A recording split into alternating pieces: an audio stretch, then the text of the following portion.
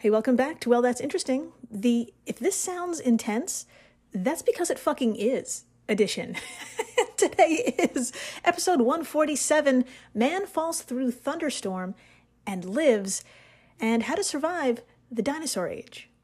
Yeah, my friends, today is so fucking action-packed, I guarantee you'll experience whiplash, a concussion, and you'll find your jaw hitting the floor a few times in the process. In the first half of the show, I have the fucking honor of introducing the only human being who found themselves in not only one, but two nightmare scenarios and lived to tell the tale.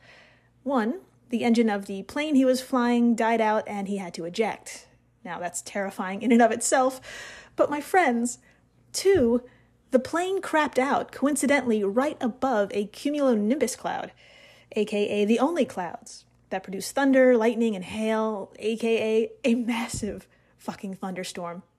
The moments which unfolded after abandoning his plane are that of legend, and we are going to literally ride that storm with him and experience a survival story literally unlike any other. Then after the break, if you think falling through a thunderstorm is just about the worst place you can find yourself, author Cody Cassidy just said, "Hold my beer." My friends, after the break, it's time for everyone's favorite segment. Let's read from a book, motherfucker. And I have been gifted with another honor, that of introducing to you his latest, How to Survive History. Again, this is not a commercial, it's not a pitch, I just fucking love this book, and you will too. You needed it like yesterday, for real. And just like the title suggests, this book focuses on surviving historical catastrophes and a whole lot more dangerous, and I mean dangerous situations. Today, we're going to charge up the old time machine and dialing it way the fuck back to the age of the dinosaurs. And we're going to answer the question, can we survive? My friends, the Earth was a very different place 70 million years ago, and let's just say it's so fucked up. An adult T-Rex is the least of your concern. And I cannot wait to get into it with you. In the meantime, I'm Jill Chacha, and if this is your first time listening, welcome to the flock, my delicate business goose. And to every other member of the flock, congratulations. This is the third year of the show. We made it to 3 fucking years. So give yourself a round of applause. It could not have happened without you. Thank you, thank you, thank you. Love you, love you, love you, thank you. Here's to many more just incredible episodes. And I think it's just a wonderful coincidence that it falls on an episode like this. So, Jesus Christ, it's fucking crazy. So we have so much to cover. I think we should begin. So join me, will you, on a hot summer's day back in an era I wouldn't want to visit either. It's the 1950s. It's July 26th, 1959, to be exact. And Lieutenant Colonel William Rankin just looked at his watch. It was fast approaching 6 p.m. Now, please, put a pin in that time. We're going to get back to that. But first, a few fun facts about Rankin. 1, he's a U.S. Marine. 2, he fought in and survived World War II. 3, he then fought in and survived the fucking Korean War. And 4, he's about to make history. My friends, it's imagination time. And I'd like you to picture Rankin and fellow Marine Herbert Nolan, each flying an F-8 Crusader. Now, what the fuck is that? Don't worry, I've got you. Think of a fighter jet. That's it. Just think of a fighter jet, and you pretty much got the idea. I'll also have a photo of it over at our social media stuff, so come on by if you want to take a peek at an F-8. But honestly, it looks like any fighter jet that our American military-industrial complex pumps out. Anyway, Rankin and Herbert were on their way from the Naval Air Station at South Weymouth, Massachusetts, which is a mouthful, to the Marine Corps Air Station in Beaufort, South Carolina. What the fuck is all that? Basically, it's just 800 miles apart by air. It's a short trip. By all accounts, this was supposed to be a routine high-altitude training run. However, the 39-year-old Rankin noticed more than just the time at this point in the flight. They were fast approaching a massive storm cloud, one easily towering over 45,000 feet. But the experienced pilot knew very well how to handle this situation. you get your ass above it. Now, a few fun facts about the cloud Rankin saw. Tis no floof. Tis no floof like the cumulus cloud we all know and love, and you could probably eat. Yeah, you heard me. Check out episode 123. You can't drink soy sauce, but you can eat a whole cloud. If you haven't had to listen to that, please do. It's fucking delightful. And yes, you can eat a cloud, and I tell you how. But anyway, this was no cumulus, my insignificant business goose. The cloud Rankin had his eyes on was a cumulonimbus cloud, which is a monster. I'm sure many of us have seen it, and if you've seen them from a distance, you know the horrifying heft of these clouds. Quote, cumulonimbus clouds are the villains of the cloud world. Characterized by towering columns of turbulent layers, these menacing formations of water vapor are the only ones known to produce thunder, lightning, and hail, and they certainly look the part. While most clouds don't even reach 2,000 meters or 6,500 feet, cumulonimbus clouds climb up to 20,000 meters or 60,000 feet, I can't even say it, to create huge anvil shapes. End quote. So, my friends, 60,000 fucking feet. If you need more context, I got you. Head on over to this episode's Twitter or Instagram post, and there will be a graphic with our notorious cumulonimbus cloud just fucking towering over every other cloud to scale. It's just too big. It's too big. It's too big. Put it back. I can't. It's too big. And in this particular case, Rankin and his buddy Herbert had to increase their altitude to 47,000 feet to avoid it. Luckily, South Carolina, their destination, was not too far off in the distance. And cruising at 600 miles per hour, yeah, surely they're going to get there in no time, right? No, of course not. Not on this show. And not for our dear Rankin. At this altitude, he felt what he described as a bump, followed by a rumble from the F-8's engine. And then, silence. The engine had stopped, and warning lights had begun flashing. Now, that's horrifying to me, but this was not Rankin's first rodeo. With 100 battle missions and a bailout in enemy fire over Korea under his belt, he knew the procedure. 1. Communication. Rankin transmitted a brief, nearly unnaturally calm message to Herbert in this moment. Quote, power failure, may have to eject. End quote. That's it. Barely 2 sentences. Now, the operative word here was may. Rankin reached over to deploy auxiliary power for the aircraft. This is step 2. And you guessed it, the lever broke off in his hand. And that's when shit really hit the fan. Quote, as the unpowered aircraft began to heavily nosedive, Rankin considered other options.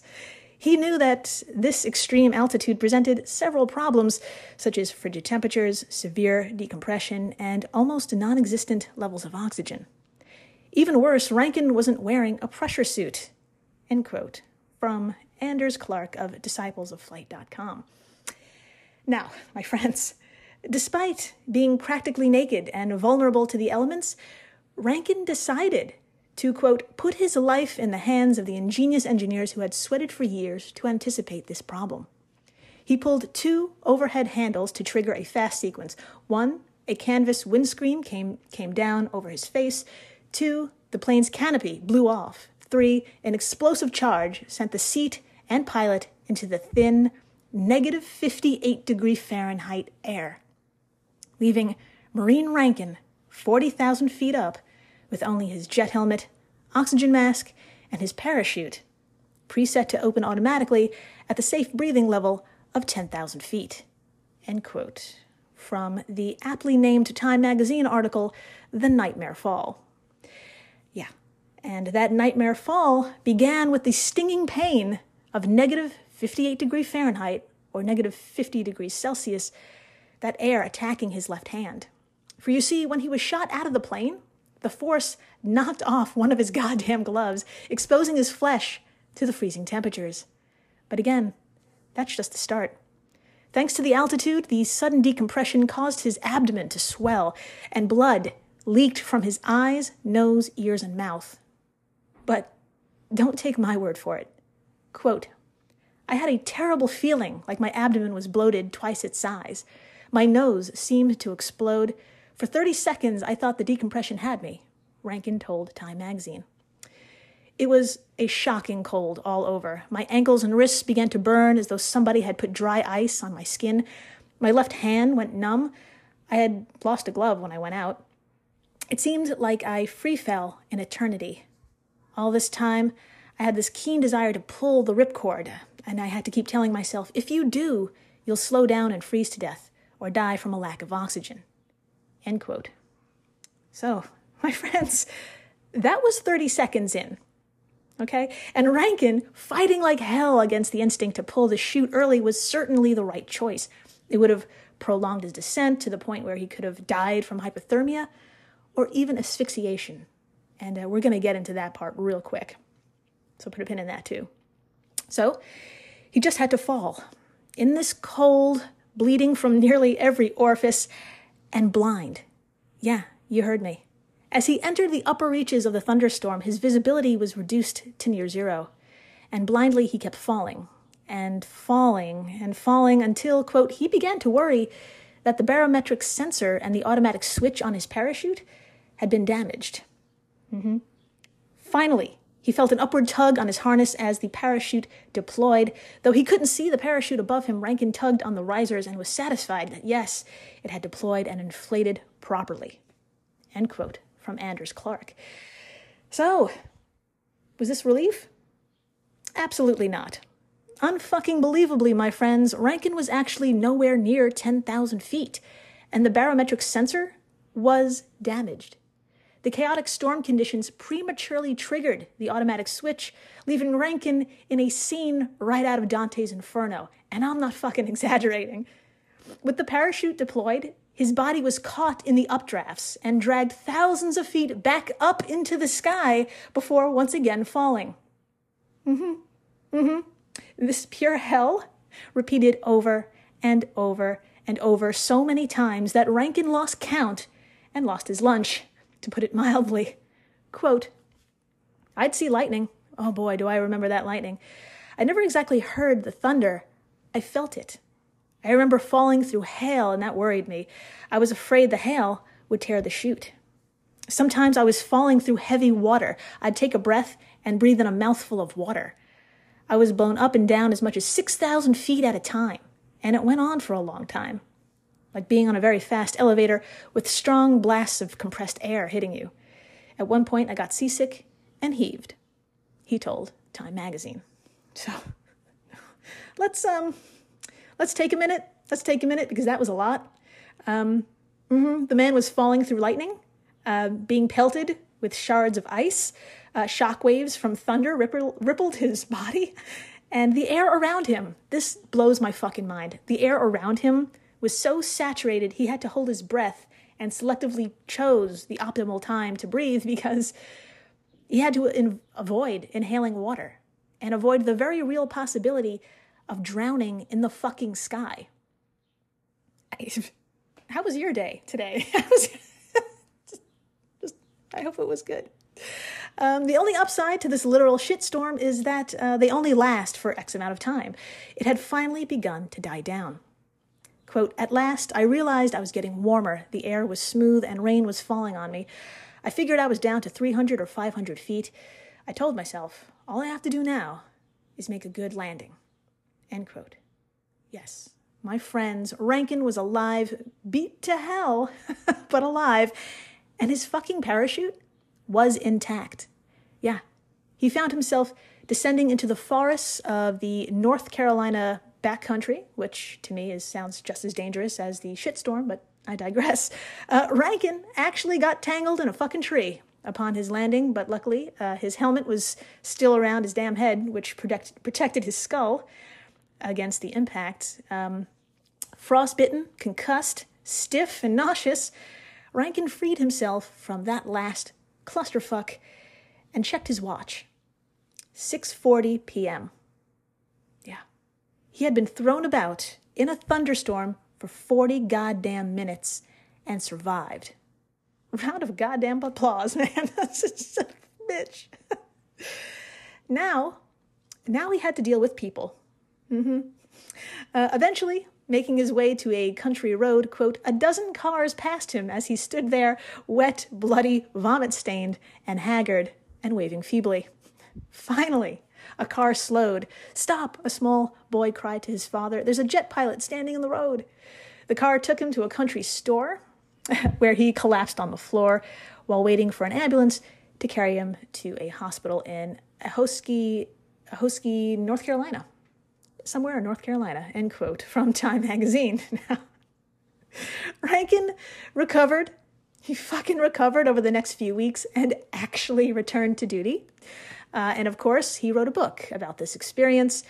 In proper Marvel hero fashion, it's called The Man Who Rode Thunder. Move the fuck over, Chris Hemsworth. I mean, this guy. So my friends, William Rankin, the man who fought in World War II, the Korean War, and is the only person to fall through a thunderstorm and survive, he went on to live a long, happy life, passing at the age of 88 back in 2009. Let that settle in too. After the break, believe it or not, my friends, we are going to find ourselves in an even more dangerous situation. The odds are truly not in our favor, but you know what? We're going to try it anyway. Let's head on back to a time when the most successful predators ever walked the earth. Could our little asses survive? Oh God, this is so exciting. Please, stay tuned. When Johann Rall received the letter on Christmas Day 1776, he put it away to read later. Maybe he thought it was a season's greeting and wanted to save it for the fireside. But what it actually was a warning, delivered to the Hessian colonel, letting him know that General George Washington was crossing the Delaware and would soon attack his forces. The next day, when Rall lost the Battle of Trenton and died from 2 colonial Boxing Day musket balls, the letter was found, unopened in his vest pocket. As someone with 15,000 unread emails in his inbox, I feel like there's a lesson there.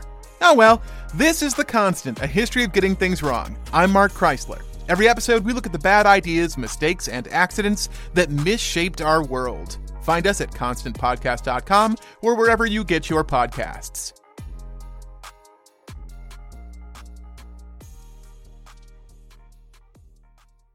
We're the All Creatures Podcast. Each week, Angie and I explore and share amazing details about the many animals we share our world with. Plus, Chris and I are both PhD scientists and educators. So we do the deep dives in the scientific research and then come back and share what we learn in a fun and casual way. We also speak with other scientists, animal experts, activists, and many other conservation enthusiasts from all over the planet. So you can find the All Creatures Podcast wherever you get your podcasts. Hey everyone, Jill Chacha here from Well That's Interesting, and I am absolutely thrilled to tell you about Spotify for podcasters. I use it, I love it, and it all started by downloading the free Spotify for Podcasters app, which has all the tools you need in one place to record and edit your masterpiece of a podcast.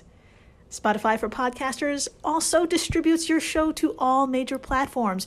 So when you hit publish, your episodes will stream not only on Spotify, but I'm talking about the Apples, the Googles, Stitcher, Good Pods, the other ones. You get the idea. And you can monetize your podcast with no minimum listenership required. You could also set up monthly subscriptions and record ads just like this one. So what are you waiting for? Download Spotify for Podcasters today and start changing the world. Oh, and please, stay interesting. 20th Century Studios presents Vacation Friends 2, now streaming only on Hulu. Look at us, all together again. We just wanted to give you guys a real honeymoon. Shots! Now streaming. Dad! He was just released from jail. Where can I get a drink around here? Back on vacation. This place is nice. It's drug lord nice. I'm sorry, drug lord nice? With more baggage. Ever since he showed up, he turned this relaxing vacation into total chaos. Who does that? Vacation Friends 2, rated R, now streaming only on Hulu. And we're back. We are so back. And my friends, if you thought falling through a thunderstorm for 40 minutes was a doozy of a pickle, just wait for this nightmare. I am so excited about this. We're dusting off everyone's favorite segment. Let's read from a book, motherfucker. And the hypothetical situation we'll find ourselves in today comes to us from none other than the great author, Cody Cassidy. My friends, he's got a superb new book out called How to Survive History. And again, this is not a commercial. This is not sponsored. I just fucking love this book, and you should get yourselves a copy. I'm fucking serious. So today, we're going to thrust ourselves into a dire situation, and the first how-to of How to Survive History, quote, let's say you want to visit the era when the most powerful predators in history attacked the largest land animals the planet has ever seen. You want to see 80-ton reptiles, carnivores with the jaws comparable to a car shredder, and an animal the size of a giraffe take flight. End quote. Yes, my friends, if for some godforsaken reason we wanted this would mean we need to charge up the old time machine and dial it way the fuck back 70 million years to the Mesozoic era. And the Earth, well, she looks way different from her profile photo. According to Cassidy, if we landed in North America, we'd, quote, feel the sticky heat of the Louisiana bayous as far north as Montana, end quote. Not only would we experience that shocker, but the Rocky Mountains haven't formed yet, nor has the Sierra Nevada. And there's a fucking sea over all of what's now the Midwestern United States. Oh, and across the world, what's now India is just an island, not yet having crashed into what's now Asia. Heads up, grass is a new species. Quote, you'll see a few blades, but no grasslands. Only ferns, ficus, cycads, and ginkgos, along with large trees and dense forests. You'll also see the famous Tyrannosaurus rex. End quote. Well, after shitting your pants, rightfully so, your brain will probably fart out a bunch of instant survival plans. Like, hey, maybe you should just hide, stand still, climb one of those big trees, or maybe just pass out. Just pass out and play dead. Well, get this, my horrified business goose. According to Cassidy's research, you might just have a shot at living by doing something completely insane, if you will. Quote, surprisingly, shockingly, recent evidence suggests that you might be able to run from the most powerful predator to ever walk this planet. At least if you know how to use your biggest advantage, your size. End quote. Yeah, I know. Can you fucking believe it? Your two little scrawny-ass legs may be enough to outrun a grown T-Rex. And I know exactly what you're picturing right now, that scene from Jurassic Park, the whole car chase. Well, we're about to get into why that could never happen. And it's not for the reason you think. And coincidentally, it's also the reason why we might survive. So let's get into it. Quote, a full-grown T-Rex was absurdly large and absurdly powerful. It had rows of teeth it could push through Triceratops bone.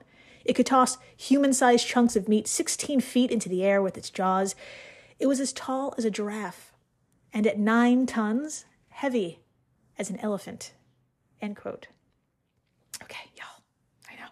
We just really need to let that sink in. A creature the height of a giraffe, which is like 16 to 18 feet tall, and weighing as much as a grown-ass elephant, with all the teeth. Oh, and all the fucking muscle. Get this. Quote, T-Rex had proportionally more muscles devoted to its movement than nearly any animal that's ever lived, says Eric Snively, a biologist at Oklahoma State University who studies the biomechanics of dinosaurs. And yet, if you see one, you should only be mildly concerned, because a T-Rex couldn't run. End quote. Mic drop. You fucking heard that excerpt. That's right. A T-Rex couldn't run. A grown T-Rex could not run. Cassidy goes on to interview John Hutchinson, lead author of a paper with the fabulously bereft title, Tyrannosaurus Was Not a Fast Runner, and snagged this answer after asking what a T-Rex's performance in a race would look like. Quote, a short distance jog is about the best we'd expect, and not with a fast start either. End quote. Yeah. So, my brilliant and lucky business goose, I bet you're thinking, holy shit, I bet this is because the fucker is just too big to run. Yeah, you're absolutely right. Let's look at the fucking math. Quote, bone strength only squares as volume cubes. The result is that as an animal increases in size, it requires proportionally more muscle and leg bone to stand, move, and run. Beyond a certain size, running becomes physically impossible, which is why giants and King Kong only exist in fairy tales. For all their muscular bulk, the T-Rex's leg bones would have shattered under anything more than the stress of a brisk walk. Judging by its mass, muscle, and bone, Snively doesn't believe an adult T-Rex could have moved faster than 12 or 13 miles per hour. And another mic drop, end quote. That's it. Yeah. So, my relieved business goose, please give yourself a round of applause. We just survived an encounter with a grown T-Rex by basically running for our lives, and you looked great the entire time, by the way. You looked amazing. I've never seen anyone run in a panic with such elegance. Now, that's the good news. From here on out, the rest of the show will go thusly. Some bad news, followed by some good news, and then more bad news. Really, really bad. Here's why. Quote, of course, the T-Rex would hardly be your only concern in the Mesozoic era. Numerous other meat-eating dinos of various sizes might take an interest in snacking on you.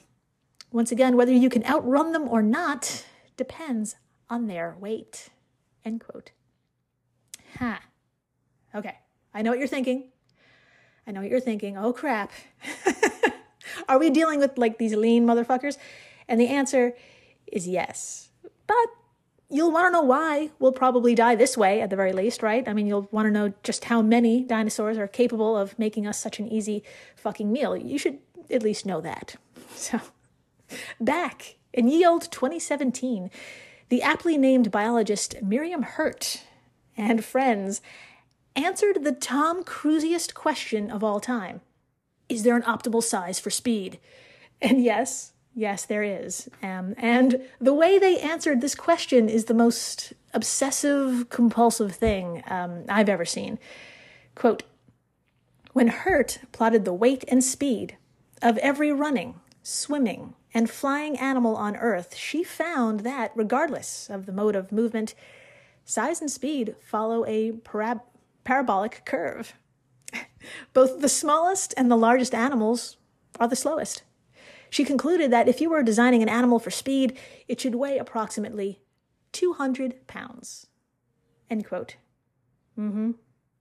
Yikes. Hurt suggests anything larger than 6,000 pounds we could possibly outrun. If you're in shape, so quit vaping. It'll help in this situation. But, big ass, but this means we need to keep a lookout for mid-sized dinosaurs. And there's a lot of them that weigh less than 6,000 pounds. So we need a plan. Y'all, we need a plan. And lucky for us, animals today can help us figure one out. Alan Wilson, a professor at the Royal Veterinary College at the University of London, somehow attached accelerometers to cheetahs, impalas, lions, and zebras, and found this shit out. Get this. Quote, his measurements suggest the cheetah is capable of running at least 53 miles per hour, while its prey, the impala, tops out at a mere 40. Likewise, the lion can reach 46 miles per hour. Y'all, that's too fast. I can't. While the zebra can only run 31 miles per hour. Despite their significant speed deficit, both the impala and zebra successfully escape in 2 out of every 3 pursuits. End quote. But yeah. And my friends, that's because them animals, they know how to run. They run smart, if you will. When Wilson put the acceleration data and the athletic performance of both predator and prey into a computer model and ran simulations, he saw some amazing shit and came up with a motherfucking plan. Quote, he found 2 tactics that those being chased should employ. First, When the dino begins chasing you but is still far away, change course frequently but do not decelerate. Second, when the predator draws within 2 or 3 strides, rapidly decelerate, turn sharply, and then accelerate. Your goal is to buy time. And you have an endurance advantage. Ooh, that's hard to say. Recent studies suggest dinosaur species may have possessed remarkable endurance for their size, but your springy hips, stretchy Achilles tendons, and efficient cooling systems make you one of the greatest endurance runners nature has ever created. Ooh la la. The longer you race, the longer your race, the greater your chances. End quote. So give yourself another round of applause, my sexy business goose. What a description. And what great advice. Except I said this episode will end with some very bad, not good news. Despite that advice, there's probably very little chance in hell we'd survive an encounter with possibly the greatest land predator of all time, the T-Rex. I can hear you from here. I can hear you. I can hear you saying, didn't you just say their legs would shatter? What the fuck? What the fuck are you talking about? I thought we got away. Well, my friends, the T-Rex existed as a species for 1.2 to 3.6 million years, which could mean they went on for 66,000 to 188,000 generations. It's a lot. And the way they did this, how they became so successful, roving packs of teenagers. Yes, you heard me. That's right. A 14-year-old T-Rex was the most dangerous thing in the world at the time. Quote, unlike most animals, a T-Rex is not the fastest as an adult. Instead, it reaches its peak speed in its youth before it's slowed by its immense bulk. A teenage T-Rex runs an estimated 33 miles per hour because it weighs a relatively slim 2,000 pounds and yet possesses jaws strong enough to tear through your bones. A young T-Rex is more likely to do this as well because, unlike an adult, which hunts 7,000-pound duck-billed dinosaurs and 5-ton triceratops, a teenage T-Rex probably eats animals of your size. End quote. So, my friends, Cassidy's only advice here is to hide. And it better be a really great place too, because these fuckers were probably smart. According to science.org, a T-Rex may have had an EQ of about 2.4, compared with 3.1 for a German Shepherd. That's pretty good. That's pretty good and bad for us. And, you know what else? Honestly, I can't think of a more relatable dinosaur than the Tyrannosaurus Rex. I mean, as a teen, it's a dangerous creature that puts the fear of God into everything, only to grow into a chonky adult that has basically given up on life. Oh man, I feel you, T-Rex. And I feel the dog barking behind me. That's my neighbor's dog. Well, thank you for listening, rating, subscribing, telling your friends about the man who fell through a thunderstorm and survived. Tell them about just like the running techniques. Just text them without context about the running techniques. And thank you for 3 amazing fucking years. I'm speechless. The dog is not speechless. So, please, stay interesting.